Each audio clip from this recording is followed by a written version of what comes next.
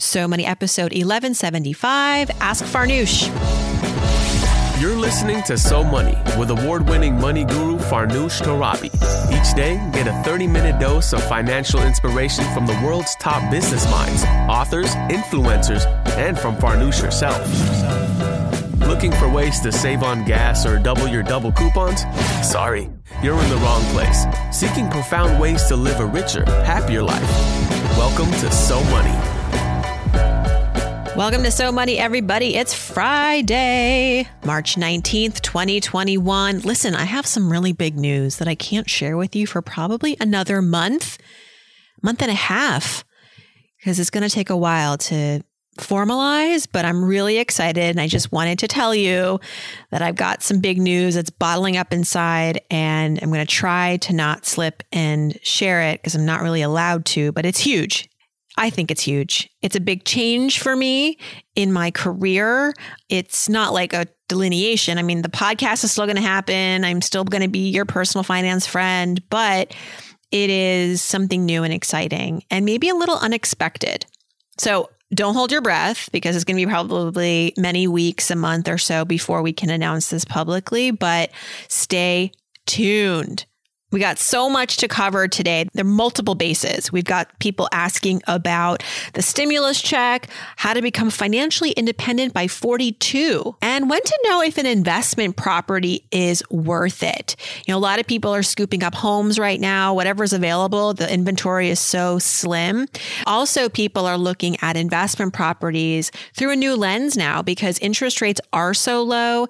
Before we get to your questions, I want to give an update. If you haven't seen or heard this, the IRS has pushed back the filing and payment deadline for your 2020 taxes to May 17th, buying us essentially 2 extra months. I was really surprised by this. I just did a story last week about what we can expect with our 2020 taxes and the changes. And there was no word from the IRS about pushing back the date. To change it at this point clearly signals that the IRS is overwhelmed and taxpayers are overwhelmed. We need that. We need those extra weeks. So May 17th is the new tax filing and payment deadline. And we do have a question, as I said, about the stimulus that I'm going to address in just a minute. Let's go to the iTunes review section and pick our reviewer of the week. This person will get a free 15-minute money session with me. And this week, we're going to say thanks to Rich, who left a review on Saturday saying, favorite podcast for walks. Farnoosh and I have walked more miles together than I can count since the beginning of COVID. This podcast has been inspiring, educational, and helped me understand more about my financial picture. I originally started listening as a way to stay motivated while juggling paying student loans and contributing to retirement. However, this podcast recently inspired me to open up a 529 plan for my nephew when he was born in June. I've even convinced my parents that we should do this instead of presents. My brother and I have significant student loan debt, and this would be the ultimate way to set up our next generation. Thank you, Farnoosh, for helping me start powerful financial conversations. Rich, my pleasure. I got goosebumps. You can email me, farnoosh@somoneypodcast.com. Let me know you left the review, or direct message me on Instagram at Farnoosh Torabi, and I will hit you back with a link where you can pick a time for us to chat, maybe talk about those student loans. And so nice to know that I've been able to be a companion on your walks, and reminds me that I need to get out more. I'm waiting for the spring, y'all. The weather has got to get better. Speaking of spring, the first day of spring is typically Persian New Year. So happy Persian New Year, Nowruz, to all my Iranian Persian listeners. This is happening on Saturday, March 20th this year, the beginning of spring equinox. And so Salam Mubarak to my Persian friends. This is a 13-day celebration, y'all. If anyone ever says Persians, Iranians don't know how to party, they are mistaken. We definitely know how to have a good time and also make it last. We're looking forward to seeing my brother and his girlfriend this weekend, and just, maybe cooking up some Persian food. Also, who am I kidding? We're going to order it in. Let's go to the mailbag, shall we? We'll start with Therese. She says, hey, Farnoosh, I love your podcast. Whenever I need some motivation financially, I put you on, and it makes me want to seize the day. Kind of like when I'm getting ready to go out for an evening, I put on Beyonce. You are the Beyonce of money experts to me. I mean, honestly, there's no better compliment. Therese. I stopped in my tracks when I read that. Thank you so much. So here's what Therese is looking to solve. She says, last year I managed to save $20,000 and I put it all into my RRSP account. She's in Canada. So RRSP this is my aside, it's a registered retirement savings plan and sort of like a, maybe an IRA we would go open up in the US. And the RRSP account can be actually used for purchasing your first home. She says, in Canada, we can use this savings as a first-time home buyer. And so long as we pay back within 15 years, we aren't taxed. Cool. So she says, my husband and I both recently bought a brand new car as well. And I was approved for a line of credit, 4.5% interest rate, owing $41,000. I'm not too worried because I know I'm capable of saving large sums of money, says Therese. But I'm wondering, should I pay the line of credit off as fast as possible or pay myself at the same time? Keep adding to my RRSP, for example. All right, Therese, again, thanks for the Beyonce reference. Life has been made.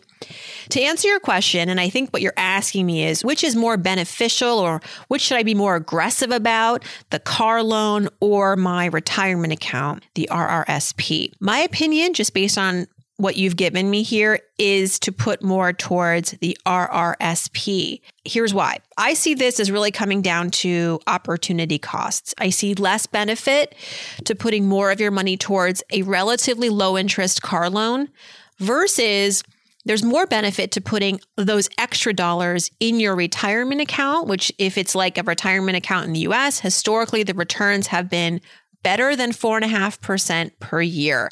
That's compounding interest. So if the rate of return is potentially greater for your money in the RRSP over the long run, it's more than 4.5%, you think, then mathematically the opportunity is greater for your money for you in the RRSP. All said, you still want to make those car payments. You don't want to fall behind. In the States, car loans typically come with a term, like 5 years. And so you do have this end date to that loan, which along the way you're making fixed payments towards. And as long as you're kind of on that plan and you can make those payments steadily. I mean, I've had a car loan. I still have a car loan. I could pay it down entirely, but the rate is so low. It's like 3%. The opportunity costs of me paying that off in one gulp, in one lump payment versus taking that lump sum payment that I would have put towards the car loan and putting it into the stock market, the opportunity is greater in the stock market. If that is also what you think is your case, I would just say play by the rules of that car loan, make those payments. The interest is relatively low. Therese goes on to say that she's going to get a sweet tax return this year because of the money that she contributed to her RRSP. So what would you do with the extra $7,000 or $8,000 of tax return money, she says? Should I put it back into the retirement fund and let it accumulate interest or make a dent in my car debt? I'd say go halfsies. Why not? Here you've got some money to play with. That's kind of the beauty of a windfall, is that it can afford you perhaps multiple options. So maybe put half of that $7,000 or $8,000 towards your RRSP, your retirement account, and the other half towards the debt. All right, Therese, thanks so much for your question. Next up is Leah with her stimulus question. Promise you there's going to be a stimulus question. She says that the latest stimulus check threshold has been lowered. It's true. And my income alone is qualified to receive this third check. But combined with my husband's income, then we are over the joint married threshold. I'm curious, what are the disadvantages of filing married separately? I don't want to file separately to receive the check, but lose out on other tax credits. Thanks, Leah. Yeah, you're right. This is really about a calculation that I'm not the best person for. I want to preface all of this by saying I'm not really a tax expert. I don't have a certification in taxes. A CPA would better help you in this case because that person can do all the math. I don't know enough about your lifestyle and your life situation to know which tax breaks would relate to you and maybe what ones you would miss out on. That said, I'm on the H&R Block website, and the general rule of thumb that many tax experts relay is that it is usually more tax beneficial to file jointly. You're almost always better off filing married jointly because many tax benefits are not available if you file separate returns.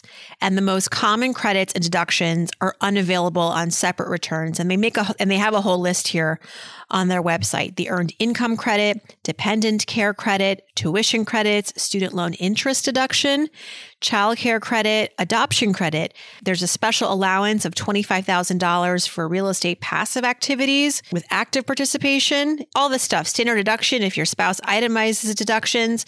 You may discover that while filing separately can earn you the stimulus check, the cost is great, and it comes at the expense of missing out on these other tax breaks, which may amount to more savings for you in the end. I know that's what you know, and that's what you came to me hoping to clarify. Without knowing, again, your life situation, it's hard for me to guess or estimate what credits you would miss out on and what the financial loss is there potentially. So I would recommend, if you know a CPA who can get on the phone with you for 30 minutes and provide more of an educated guess, that may be worth it. It's a good question. The stimulus is not a little bit of money. It's a good chunk of money. So you want to be able to qualify for that if it's going to be helpful to you, but you also want to be mindful that you're not taking one step forward, two steps back. Good question. Archil has a question about real estate. Archil says, my wife and I are starting to get serious about buying our first home. We'd like to buy in 6 to 12 months. I have about $100,000 in stocks in one stock in a single company. We are fortunate to have been given this stock decades ago when the price was significantly lower by a grandparent. The plan is to sell the stock for our down payment.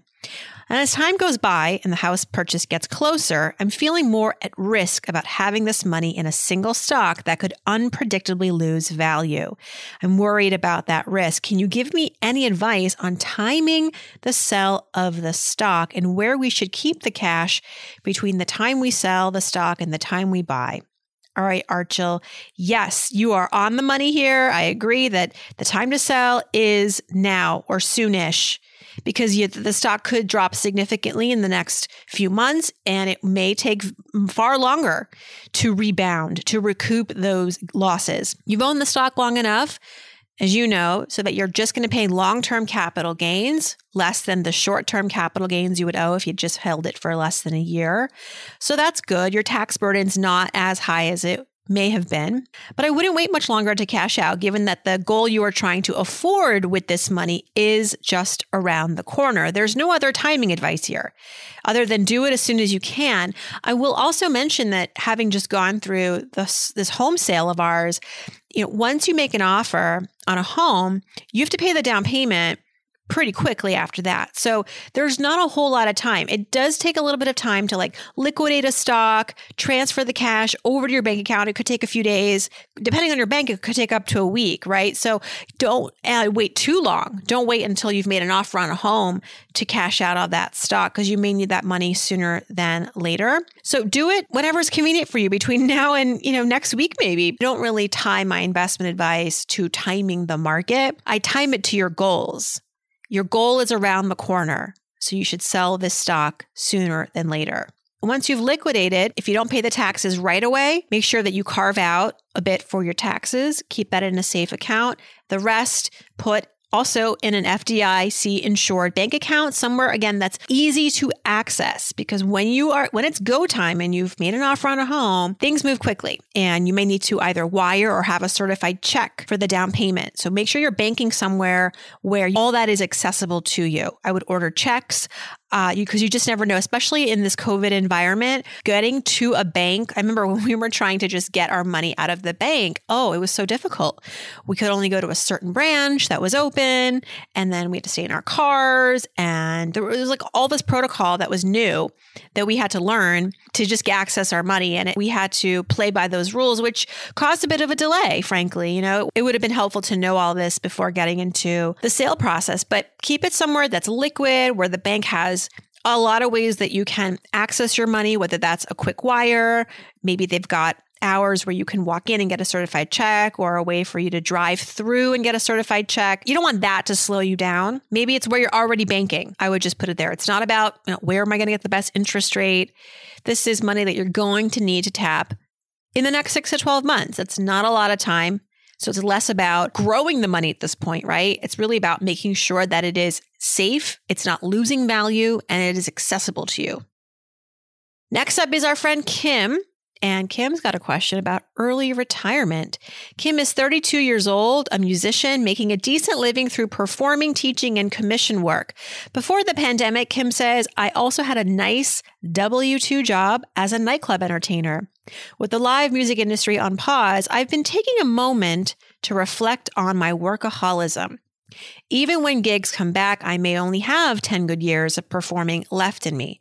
When that time comes, I would love to be financially independent. I have a 401k and a Roth IRA plus emergency savings for 1 year of rent and living expenses. I'm single, no kids, no debt.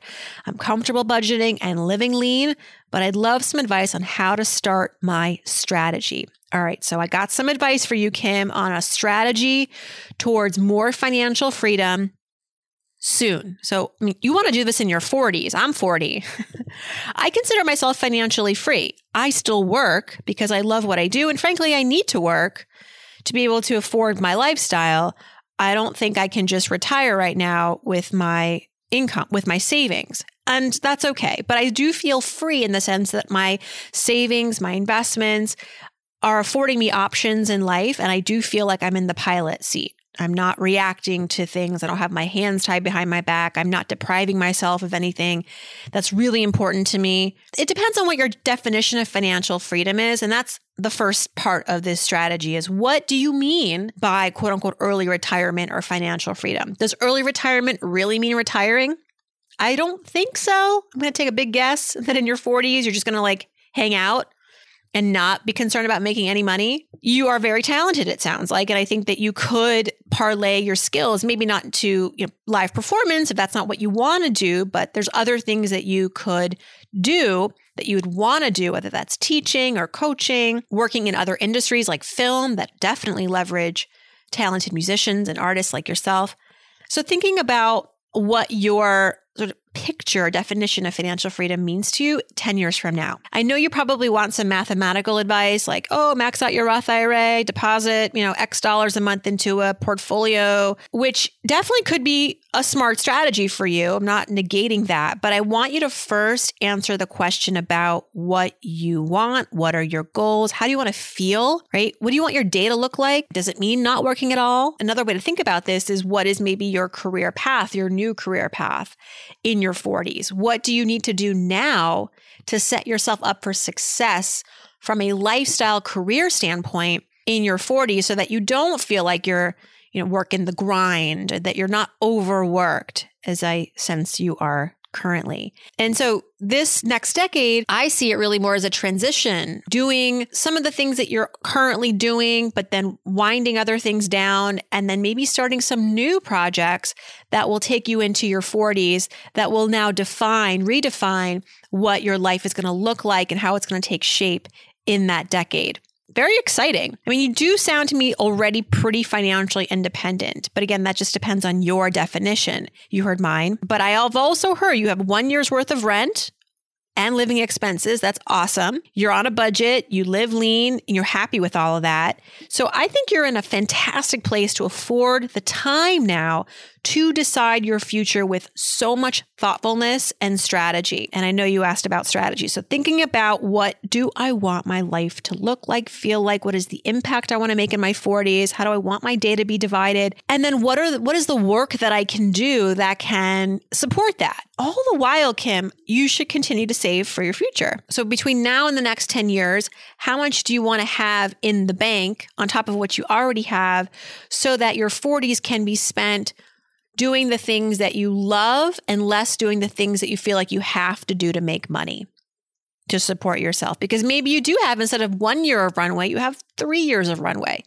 That doesn't mean you're just hanging out, all right? But you're doing the things that you want to do and not chasing the money. You have created this cushion for yourself, this amazing safety net. But I do think that as you go through the years, you want to pay attention to the fact that when you hit 50 and 60 and 70, you may not want to work as much. And you may want to you may want to dial it back to 50%, 30%, ultimately 0% of the work that you're doing now. So what is the money that you're going to need in your 50s, your 60s, your 70s? There's a lot of calculators out there that can help you with the math strategy part of this. But you've come to me hopefully wanting more of a mindset and a thought process behind all of this. If I were you, I would continue to invest in the Roth. If you can, also the 401k, perhaps additionally a brokerage account. I have one where, I max out my SEP IRA. As far as retirement accounts with tax benefits, like an IRA, I'm sort of tapped out. So I got to go to the brokerage accounts, which are not necessarily retirement portfolios. You can access this money sooner than 59 and a half, but you don't get the tax benefits per se. But there I've created a diversified portfolio of low fee funds with the intention that I'm not going to use this money until my 60s. So I can be aggressive in my portfolio allocation. So that's it. That's sort of like the general advice that I would give you. I think it's so great. It's so awesome actually to hear from an artist to declare, I am financially comfortable. That is so money. That is so money, Kim. I'm so happy for you. Inspiring proof that you can be a creative and pursue a passion and be financially successful. Thank you for sharing your story. All right, we're going to round out this episode with a home buying question, another home buying question, but this time about a second property. Our listener asks this: Farnoosh, I really enjoyed your latest episode on buying a home in this market. My husband and I bought a single family home in 2017. Now we're thinking of buying an investment property. We've thought about that for a while now. And my question is this: do you recommend buying an investment property in this market? We want a multifamily home, but of course, the prices have shot up in the last year. If we do decide to make the leap, what should we be aware of? We put down 20% on our home, and I believe for an investment property, you need to put down at least 20% as well. You're right, my friend, that when it comes to borrowing for a second property, banks are far more critical of your finances. And this is why, because if, let's say, you lose your job or for whatever reason you can't afford both of the mortgages, which mortgage do you think is going to fall through the cracks first? Or which house is more likely to end up in a foreclosure? It's often that second home because it's not your primary home. Why would you give up your primary home if you can first just give up the vacation house or the rental property? Banks are aware of this. And so they do want you to have more skin in the game, usually 20%, if not more. From a borrowing standpoint, some things to just be prepared for. The math you really want to do for yourself is to calculate your monthly expenses related to paying the mortgage, the taxes, the maintenance, all of it, and have a real understanding of what you can potentially rent this home out for. So look at what rents are currently in the market. Also, keep your eye out for things like job growth in the area, the number of people that are moving in versus moving out. All of these trends are critical and informative because it may give you a sense of what are the long-term rent conditions in your market. You want to buy an investment property in a market ultimately where the rental market is brisk and that prices are at worst stable, at best growing. Some people have had more success creating a net positive cash flow through Airbnb. You can usually earn more on a nightly basis, on a per night rate than sometimes like for the month. But it depends on the type of landlord you want to be. Do you want to sort of entertain a new person every night or every week? Or do you want to have that one family, that one tenant every year and just keep it a little bit more consistent that way? This is an oversimplification. Obviously, I'm not a investment property expert, but I've done so much research on this. I've even had an investment property at one point. So I do know quite a bit. And at the very minimum, you want to be doing this sort of math of cash outflow versus cash inflow. And then you got to think about, what is my time worth? We don't often talk about that. So yeah, you might be netting out $75 a month, but is that worth your time? When you factor in things like being on call, having to deal with tenants, which may not be your jam. If it's $500 a month, maybe that's more worth it to you. So you have to figure out what is worth it to you. It's not enough just to be like $1 positive every month, right? You want to be positive enough where this feels like a worthwhile project and undertaking, in addition to an investment. And then last, an investment property ideally appreciates in value or stays flat. So let's assume you are cash flow positive every month, but let's say your equity in the home, the value of your equity plummets or drops because your market suddenly becomes a buyer's market, not a seller's market. So this is something else to keep in mind. If you ever have to sell the property and what you paid today turns out to be less in the moment that you want to sell, that can potentially erase whatever cash flow gains you've made in the years prior, depending on how severe the drop in value is. So kind of map out these worst case scenarios. Let's say your cash flow is $500 a month positive, and you're like, at minimum, I am sticking with this property for 5 years. If your home value drops 10%, in other words, your equity, your cash out is 10% less than what you put in, will you walk away still profitable? What about a loss of 20%? What about a loss of 15%? So play out these scenarios, worst case scenarios. As I say, go to the dark place and understand what you may face in the worst case scenario. And that's a lot of it. But I would also recommend 2 podcasts for you, 2 financial experts for you. One is Paula Pand, Afford Anything. She is a foremost expert on investment properties and rental properties. So check out her work. She's got a podcast called Afford Anything, a blog called Afford Anything. And then, of course, Bigger Pockets Real Estate, where everything they talk about on that podcast is about investment properties. Really smart conversations happening on that show. And that's a wrap, my friends. Thanks so much for tuning in. My goodness, we got 5 questions in. Thank you for sharing part of your day with me. It means a lot. And stay tuned for my big announcement coming soon. And if you've got any guesses, let me know. It might be fun to share some of the guesses along the way. Thanks for tuning in, everybody. I hope your weekend is so money.